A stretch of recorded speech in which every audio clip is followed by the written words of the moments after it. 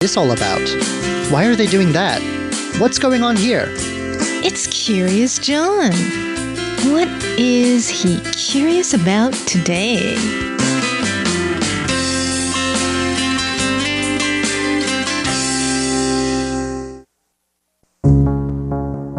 Scientific illustrations. These are the sort of hand-drawn diagrams that appear in old books, and these days as posters on the walls of trendy cafes or home decor shops. Each part of their subject, animal, plant, or stone, is carefully labeled. Or sometimes whole extinct creatures emerge from the page, reimagined in an artist's impression based on fossils and other surviving evidence.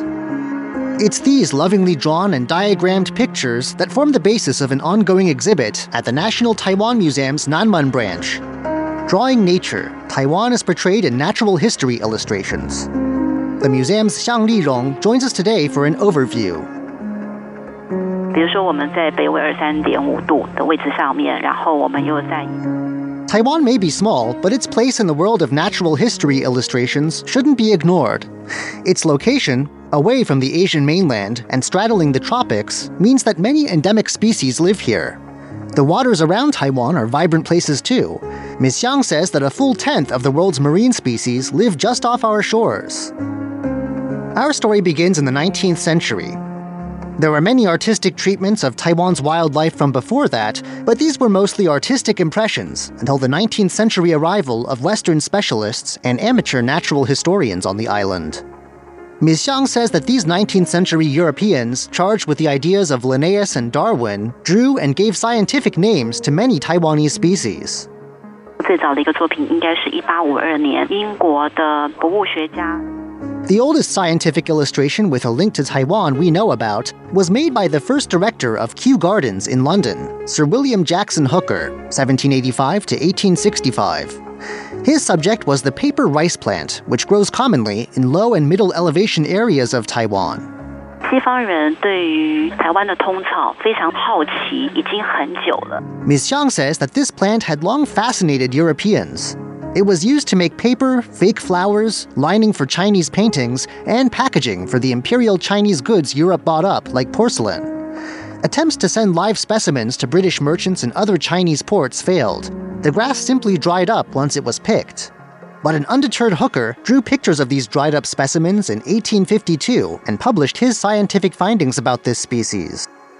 在台湾担任过驻台领事的一个英国人 Wingholt This was all during the heyday of the British Empire, and other British explorers also came to document Taiwan's natural history. By 1895, they'd identified 1,347 species of vascular plants alone. Among the most famous of these Victorians was the India-born Robert Swinhoe, 1836 to 1877. Swinhoe served as a British consul on Taiwan during the 1860s, but the way Ms. Hsiang tells his story, it seems he was more interested in the local wildlife than in his duties. Many of Taiwan's early scientific wildlife drawings are the result of his work, and many samples he collected in Taiwan were sent back to Britain for drawing and given scientific names there. Taiwan's famous Swinhoe pheasant still bears his name. 到了日治时代的话，其实也有台博馆的博物学家树木德一，他是一个昆虫学家。 As all this was going on, Western ideas began percolating into Taiwan's neighbor to the north, Japan. In addition to the classification and collection of wildlife, these ideas included industrialization and colonial empire. Japan took Taiwan as a prize after a war with Imperial China between 1894 and 1895. After that, it was Japanese natural historians, not Western ones, that would document Taiwan's natural wonders in drawing. Among the Japanese scientists who made great strides in Taiwan was Tokuichi Shiraki, who lived from 1882 to 1970. In his work, we can see a mix of personal curiosity and colonial policy. 当时台湾对日本人来讲会有很多害虫。 Shiraki was an entomologist, and his work with Taiwanese insects included those that the Japanese colonial government deemed pests. Japan wanted to rid its Taiwan colony of agricultural pests and disease vectors, and it put its scientists to work in figuring out how to do this. One result of this work was Shiraki's illustrated volume on the blood-sucking insects of Taiwan. The subject sounds less than appealing, but somehow the drawings manage to be not just precise, but also beautiful. It's during the colonial period that we also see the first local Taiwanese people getting in on the act. 其中最有名的应该是叫做王仁礼。Wang Renli was one of them. He was a talented artist and cataloger who helped his Japanese associates illustrate a guide to Taiwanese trees. Like the guide to blood-sucking insects, this catalog of trees was serious business. During the colonial era, trees could be big business, used for lumber, camphor, and other commercial purposes. So far, we've mostly looked at people who documented plants and animals, but there were plenty of scientists working in other fields who also illustrated the specimens they studied. For instance, there was geology. 日本人做了很多的矿物的调查。 Taiwan's north and northeast is an area rich in gold and other minerals, and Japan wanted to exploit this richness. So surveyors went out and made geological maps filled with detailed drawings of what parts of Taiwan had what mineral resources. After World War II, Taiwan was Japanese no more, and locals, or those fleeing the Chinese Civil War across the Taiwan Strait, now took over as the only scientific illustrators. Li Zhengling was among the most prominent of these post-war illustrators. 这本野鸟图鉴里面收录了658种的鸟。 He drew 658 wild bird species in a post-war guide that for Taiwanese birdwatchers was long a must-have for any expedition. If you think scientific illustrations are a quaint thing of the past, you're wrong. 现在有一个年轻的科学插画家叫做申正涵。 Shen Chenghan is a prominent figure in contemporary scientific drawing here in Taiwan. He's still a graduate student at National Taiwan University, but his work is already noteworthy. His specialty is paleontology. He can take bone fragments or fossils and turn them into full lifelike drawings. One recent work is a drawing of an ancient gray whale brought back to life from a partial fossil discovered under the Taiwan Strait.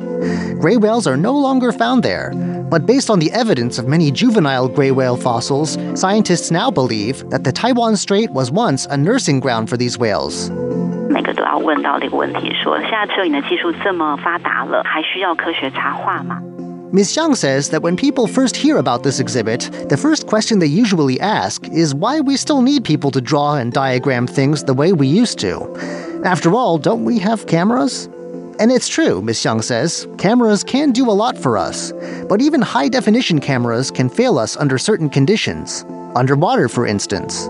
And what if we need close-up, non-blurry views of insect and bird parts? Here, careful hand-drawn pictures remain indispensable. 博物馆这一次是希望透过科学插画的一个展览，让观众从不同的角度来看博物学的研究。 Ms. Hsiang says the goal of this exhibit is to do something different. Usually, she says, when people come into natural history exhibits, what they see are taxidermied models and a lot of text. Here, they can explore natural history through art. The exhibit has 4 main parts. 第一个部分就是跟大家介绍自然史跟博物。 The first looks at predecessors of scientific drawings, from cave paintings to ancient Greek models through to the works of the German Renaissance master Albrecht Dürer. In the second part, we see actual scientific drawings focused on Taiwan, from local plant and animal species to local geology. In the third section, we have the work of contemporary illustrators, especially of species that are endangered today. And in the fourth and final section, working scientific illustrators are invited to come in on weekends and demonstrate the tools of their trade and the way they work.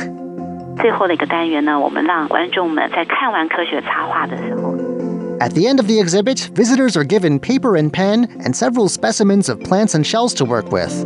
Here, they can try their hand at making their own scientific illustrations. The exhibit runs through the end of May, but most of its run has coincided with the COVID-19 pandemic.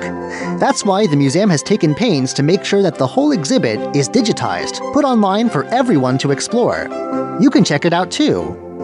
Just go to flyingjay, that's FLYINGJAY.MYDS.ME/720/drawing nature, one word, and make sure the D and N are capitalized, /. I'm Curious John, and I'll see you again next week.